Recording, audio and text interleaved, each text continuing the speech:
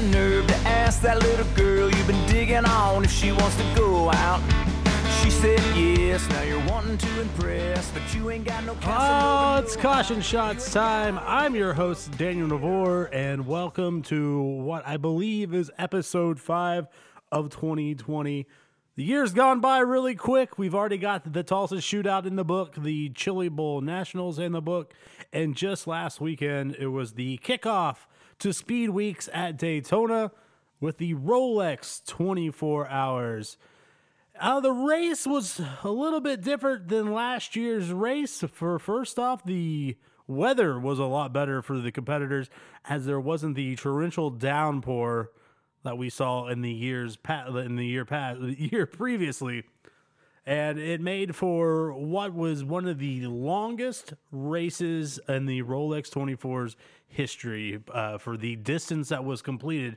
I believe they had a 6 to 8. I don't remember exactly how long a stretch of green flag racing overnight, but it was a long stretch of green flag racing. They got a lot of laps in, and the distance added up. I think there was maybe an hour and a half to 2 hours to go, and they were getting close to breaking that record, and they ended up smashing that record.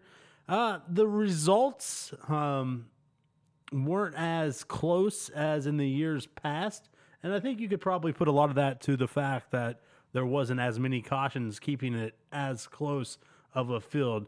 How the Rolex is nowadays with where you can get the wave around points in the race, that there's a chance to gain some laps back, but those long stretches of green flag racing overnight caught a lot of guys where if you didn't have a car that was good enough to stay on the lead lap, you got lapped pretty quickly, especially in the Daytona prototype class and the other classes as well. I mean, if they're running their own races, that it would have been hard if you're the faster guy, or if you weren't as fast as the top guys, to stay on the lead lap.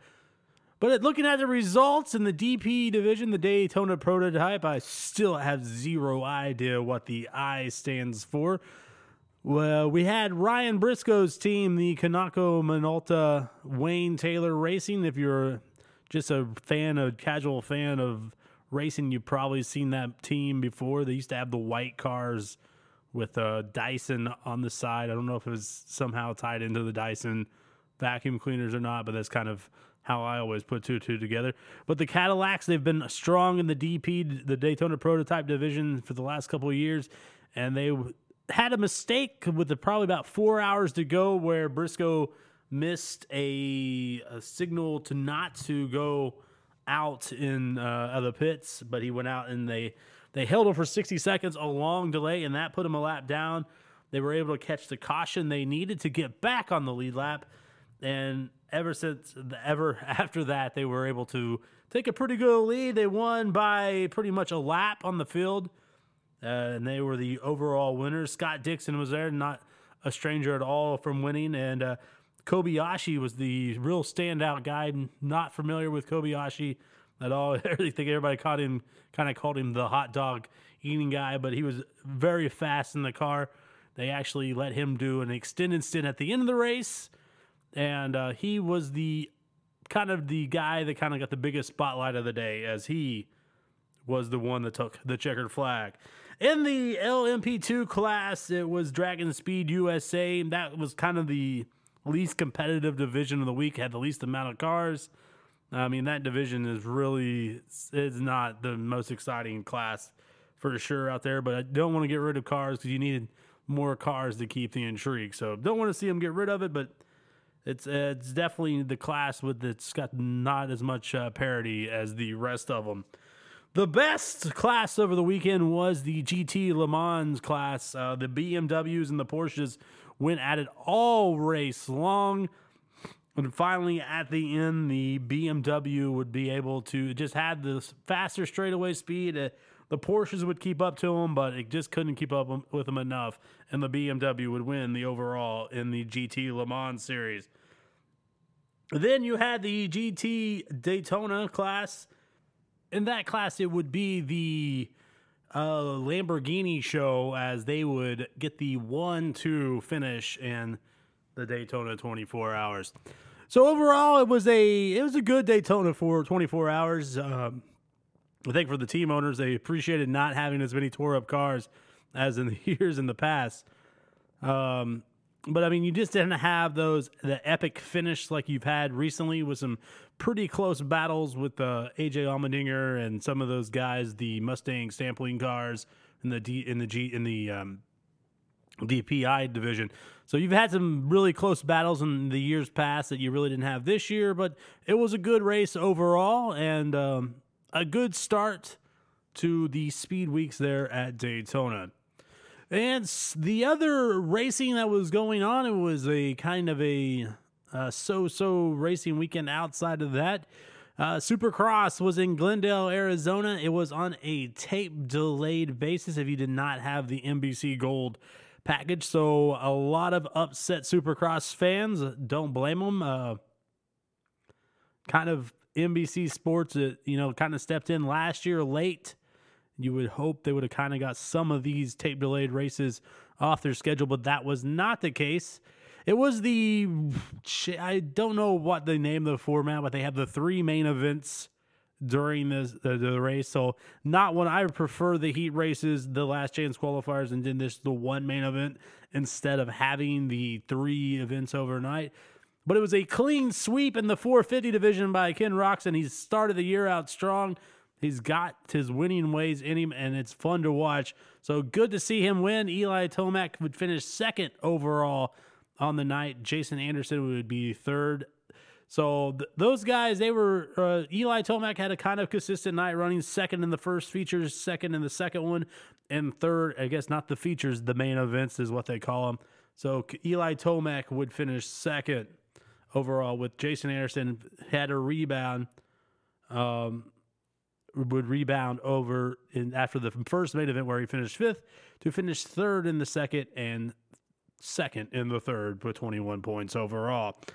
So that was a little bit of the racing over the weekend. There was also some super late model, or I don't know if it was super late model racing or late model racing or pro late models or whatever they call it down in Florida that had a little bit of hoopla. Bubba Pollard and Stephen Nasse got in together, and it was quite the Twitter show down there with that going on. It was really close racing. Definitely check that out if you get a chance. Nasse, or I believe it's Nasse, was definitely in the wrong in that situation as he took out Bubba Pollard after the fact that he was racing him a little bit dirty, but he got by him. And then it was retaliation. Never good when the retaliation looks like that. So that was kind of what happened in the world of racing. And now we will look ahead to the Daytona 500. And we are starting not this weekend, Super Bowl Sunday, this weekend, but it's then the start of the Super Bowl of NASCAR with the Busch Clash, which will be, I believe, February 9th, I think is the date on that one. Not sure positive, but should know that a little bit better. The 9th is the Busch Clash. So look forward to talking about that here in a second. But once again, want to thank the Soundtooth app for giving us a platform to put this show on the air. Get a chance to download that app, and a reminder that you can find us once again on Spotify and Apple Podcast. So as we look around NASCAR, some of the news that came out since last week's episode, NASCAR has decided to change the stages of the race, shortened up the last part of the races, and kind of even out the first two. Looks like it's kind of now closer to a 25, or not 25, kind of a 35, 40 kind of format. Not a huge fan of that. I think it's just more, there was some rumblings of possibly going to 4 stages in a race. I'm glad they didn't do that. It just keeps coming out that they want to get back to the grassroots, but yet every grassroots fan is saying we hate the stages, but yet they keep wanting to change the stages and even add more stages. Really, it's hard to put 2 and 2 together. It's like, where are you getting at this data? I understand where the teams prefer it, because then you don't have green flag pit stops. Kind of equals it out for the guys who don't have the stronger team. So if you're a team that runs in the 25th position and you don't have the best pit crew, yeah, it makes sense that you don't want to have as many green flag pit stops. You put more stages in there. That's why the caution clock when it was in the truck series, I think a lot of the guys in the back of the field were like, "Oh crap, yeah, we get it. Nice. This is awesome. We get a pit stop, no green flag pit stops." And now you're seeing they want to add another stage and they get that perfect. The idea is to try to keep the race closer at the end some reason. And I mean, I understand the concept that you're trying to compact the field.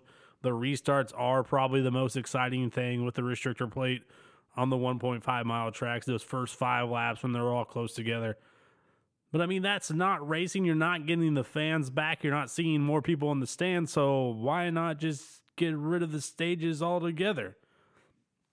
Or what a lot of people would like to see, just make it where you still have the stages, but not the cautions that come with them. So that was some of the news that came out with that NASCAR themselves made.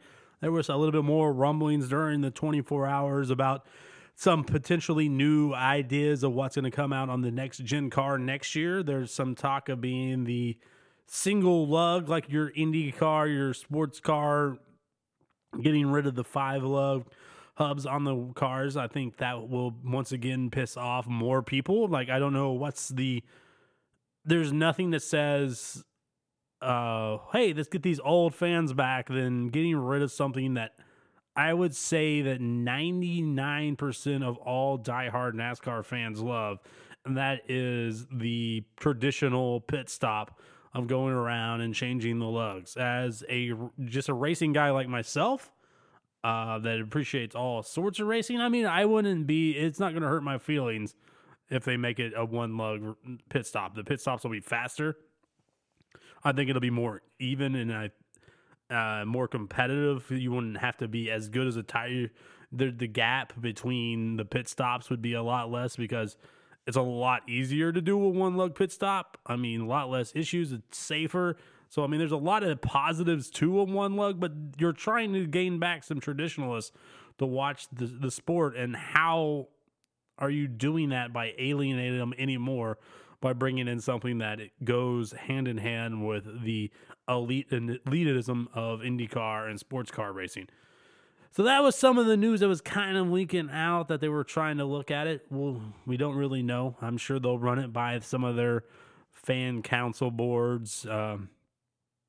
They always say that this is what people want, but yet then you don't ever find anybody that wants these, from the stages to the playoffs. There's just doesn't seem to be. It's obviously not working on the TV numbers. It's not working in the stands. So I don't know where these councils, I mean, the 5 nerds, I mean, if you're going to be on a fan council in general, you're probably going to be kind of a weird person in general. I mean, like, who you had to go through the process of signing up for it. I mean, it's not going to be your traditional person anyway. I mean, so that's why, I mean, it's hard to see how all these rule changes have been positive. I know limiting the field's not a good sign for the growth. I don't know why they continue to do that. I mean, if you don't have the cars show up, they don't have the cars show up. I mean, but to just limit it on when you have the cars, it just doesn't send a strong signal. Like, it just makes you seem like your product is weaker. So zero idea of some of the things that NASCAR keep doing, but nevertheless, I still tune in each week and enjoy it. Like, I don't know. I like all forms of racing. I find NASCAR racing to be exciting. I enjoy IndyCar racing, but some of the rule changes, it just doesn't make sense. It's just like, why are you doing these things? It's the same thing as, like I mentioned before, I'm a soccer guy. I work on soccer. We do the grassroots kind of level, or lower division. It's extremely grassroots compared. But the main thing you always see with soccer fans in America is, well, why can't we just do what they do in England, where you have promotion and relegation? You have a single table. You don't have playoffs. So the TV ratings for MLS are terrible. I mean, you don't have the following You have more people that watch English League in the United States than they do the American Domestic League. And it's because of gimmicks that people don't want. They try to get all these people that want the instant gratification. And when and all these people are like, well, young people want, young people don't want. You know who watches English Premier League? Young people. What's their number one? The reason is like, well, they got promotion and relegation. They got more traditional. It's actually people watch the Premier League because they consider it more traditional. It's not fake. They don't have all this fake drama of the playoffs like what MLS does. It's the same problem with NASCAR. You still have the same trying to drum up this fake excitement that is not needed.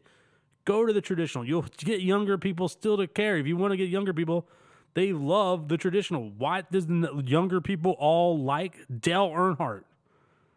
Raise hell, praise Dale. It's like they love the traditional aspects of NASCAR, but yet you don't go back to the traditional aspects. It makes zero sense. You're not being authentic. That's like the main, like one thing, Barstool Sports, they try to bring Barstool Sports in. What's Barstool Sports immediately pick up and try to gain support? And what all the young people that follow Barstool Sports, the traditional aspects of the sport. That's what they immediately picked up. It wasn't the playoffs or anything like that. They were like, hell yeah, these guys are good personality drivers. They go out there, work their ass off to try to win these races.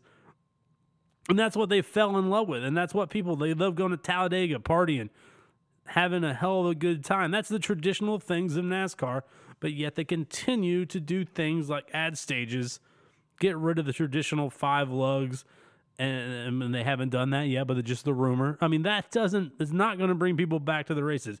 When you go on there and say we've lost our roots, but then you just say it, I mean, it doesn't matter. It's known that you lost your roots. There'll be major throwback on when they go to electric in the cars. I mean, I can sell that, hey, they're adding electric to the cars, but every car you have in America, I mean, it's got to have electric in it at some point. You're going to have that electric aid. So that has to be added for the manufacturers. It's still going to be combustion engine. It's still going to be loud. It's still going to be cool. But go back to it's the same thing that we struggle with in soccer. It's like, why are we got this one oversight, like U.S. soccer and NASCAR, they must go to meetings together, the same thinker groups, and they just bounce these dumb ideas off their head left and right, and when none of them just want to admit, hey, why don't we do this? Why don't we allow, get rid of the charter system? The charter system was the first major problem of what NASCAR has done wrong. And it's the same thing that we see in soccer. I go back on this tangent all the time, and it just open the system up, open the rules up, have more cars there, have it where it's just focus on the traditional things. And yeah, and this carries on the next story, and that is Miller Lite and announcing that on the Penske Racing, the 2 car, that they're only going to be sponsoring one race in the year 20. It is really hard to put a positive spin on the fact that one of your longest tiered sponsors is going to be dropping down to one race, but they are. It's sad to see. As a guy that's one of the most traditional, if we can get more traditional brands back on race cars, that alone would help with the ratings. I don't care if you put the sponsors on a crappy car, lower the fee, but we got to get some more name brands out there. I saw Alex Bowman today. He just got from the kind of probably a business-to-business deal. They're going to put some of the Chevy accessory brands on that car. I'm sure not paying as much as Nationwide was, but Adams Polish, some battery jumping cables. So I'm sure it's kind of a kickback. Hey, we'll make you an official Chevrolet accessory, but hey, we need you to kind of throw some money at this race car as well because they need some money. So it's hard not to be negative when there's potential to be. So being positive just takes. I mean, it's some decisions that you have to make, it's telling your TV partners, hey, we don't see this working with the playoffs. Let's just go back. And you can start like with my idea. If you want to get rid of first off stages, I can live with stages. Don't like shortening up the races, and please get rid of them on the short tracks. Not short tracks, but the road courses. Ruins the road course racing, the strategy. Just start there. Just all you had to do. It doesn't take a lot. All you have to say is, well, we're going to remove the breaks where we'll throw caution at road courses. We'll keep them at the 1.5 miles. And at the restrictor plate races, we will remove at least the one between 1 and 2. Just start a little bit, just baby steps in there to do something positive, to give people something positive to look at. Like, oh, well, good that they got rid of that and this. I mean, they take one positive step forward. Hey, we're going to come out with a new short track package for the road course, try to get some of that arrow out for 2020, and then they immediately do something stupid and say, oh, we're going to try to add more stages. Thank God they decided that was a bad decision, but we're going to try to shorten up. I mean, there's potential there. And if you want to get back to the grassroots racers and those fans, just start doing a little bit of baby steps. Give them a little bit. Just feed them something. So they will be like, okay, they're trying to listen to us. Instead, it just acts like you just say it and then you don't listen to them. It's a long thing. It is what it is, I guess. We're going to continue seeing it until maybe the bottom completely falls out. But yeah, that was my little tangent there. I'll get on to him a little bit, but we'll get back to a little bit of more news coming out. Daniel Suarez has found him a ride for 2020. You know, it's kind of been rumored. I maybe mentioned it on here, but he's going to be doing full-time in the 96 car of the Gaunt Motorsports car. I think it's Gaunt, Ricky Gaunt, Marty Gaunt or something like that. But the 96 car, Parker Kligerman ran it last year, had some strong runs here and there. It's a good top 25 kind of team from time to time. And they get a little bit more funding with some of Daniel's personal sponsors. I think they'll be up there to be a team that can maybe sneak a win. I think it'd be tough. I mean, it's not... Daniel struggled last year with Haas, so going there to a new team that would probably need a little bit more support is probably going to be a little bit tougher for a win, but he might be able to sneak one out there. He's strong at certain tracks, and they'll have the Coca-Cola money, the Mexican Communications, forget the name of it, the RS Group. I think he's going to throw some money on there as well. So they'll have those a little bit more sponsor money coming in. I don't know if they have well, I know all the Toyota teams kind of have a deal with Joe Gibbs Racing, but I don't know what their kind of connections are. But I'm sure they probably have a few of the old Gibbs cars. So, I mean, it's going to be decent equipment. It might be some of the old BK Racing cars. So I'm not 100% sure on where they get their stuff. But they put out good quality race cars of the teams that weren't, and they still don't have a top 35 locked in. So they're going to have to race in even to the Daytona 500. I'm sure it's not going to be an issue at other races. But for the Daytona 500, they will have to race their way in. And it could be an issue at the end of the year when teams start trying to dump a bunch of their old cars with the new next gen coming in. So there'll be a little bit of uphill battle when they get to unload at the racetrack, where they have to make sure their car is fast enough in qualifying trim to make the show. So that kind of said that when you have to do that, it kind of sets you back for the weekend, where you can't just focus on your race car and try to improve that car from where it's a 30th place car to get it to a top 20 car. So you just got to focus on trying to get the show and then try to make some of your changes from there. But that was the announcement driver-wise. Some of the Truck Series teams are bringing out some of the lower-end Truck Series teams are kind of making some of their plans known for the 2020 season. The Xfinity teams are starting to come out with some of the news on their entries, and a lot of those cars are kind of just last-minute throwing stuff together where they can find some money here and there. So it's exciting time. It's really picking up. It's getting closer to Speed Week, the oval part of it. So It'll be here before you know it. You got Super Bowl weekend this weekend, a little caution shots football talk, NFL season. The Super Bowl itself has been kind of not very many storylines leading up to it. I mean, we're recording on Wednesday, really haven't heard anything media-wise from Miami, but as somebody that's going to predict, all the predictions show that the Chiefs will be the more dominant team. At least I can say I'm just a racing guy right now because I really have zero idea what we'll see on Sunday. I know NASCAR will be seen on some of the commercials. Fox has it, so you kind of get a little bit of the Daytona 500. Always kind of seems to get a little bit of a bump when NASCAR or when Fox has the Super Bowl, so that's good. I'm sure they'll have some. I know Race Day is doing their show from down in Miami, so you'll see the Daytona 500 commercial during the Super Bowl, probably the pre-show. They'll probably put it on there, and you might see it during one of the fourth quarters. Hope it's a good game.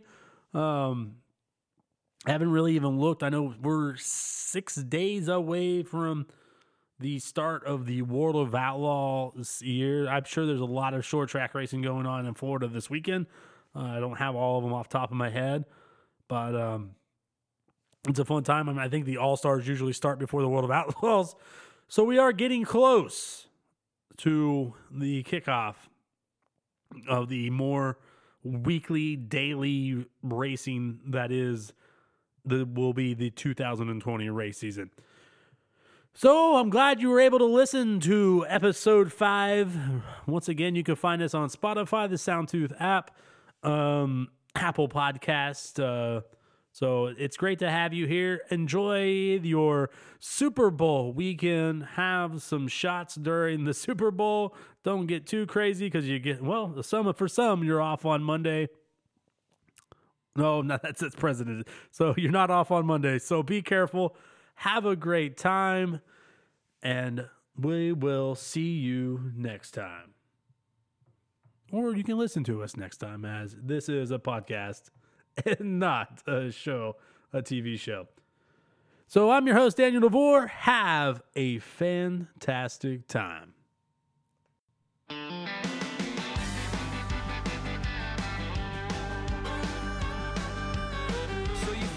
Got the nerve to ask that little girl you've been digging on if she wants to go out. She said yes, now you're wanting to impress, but you ain't got no Casanova know-how.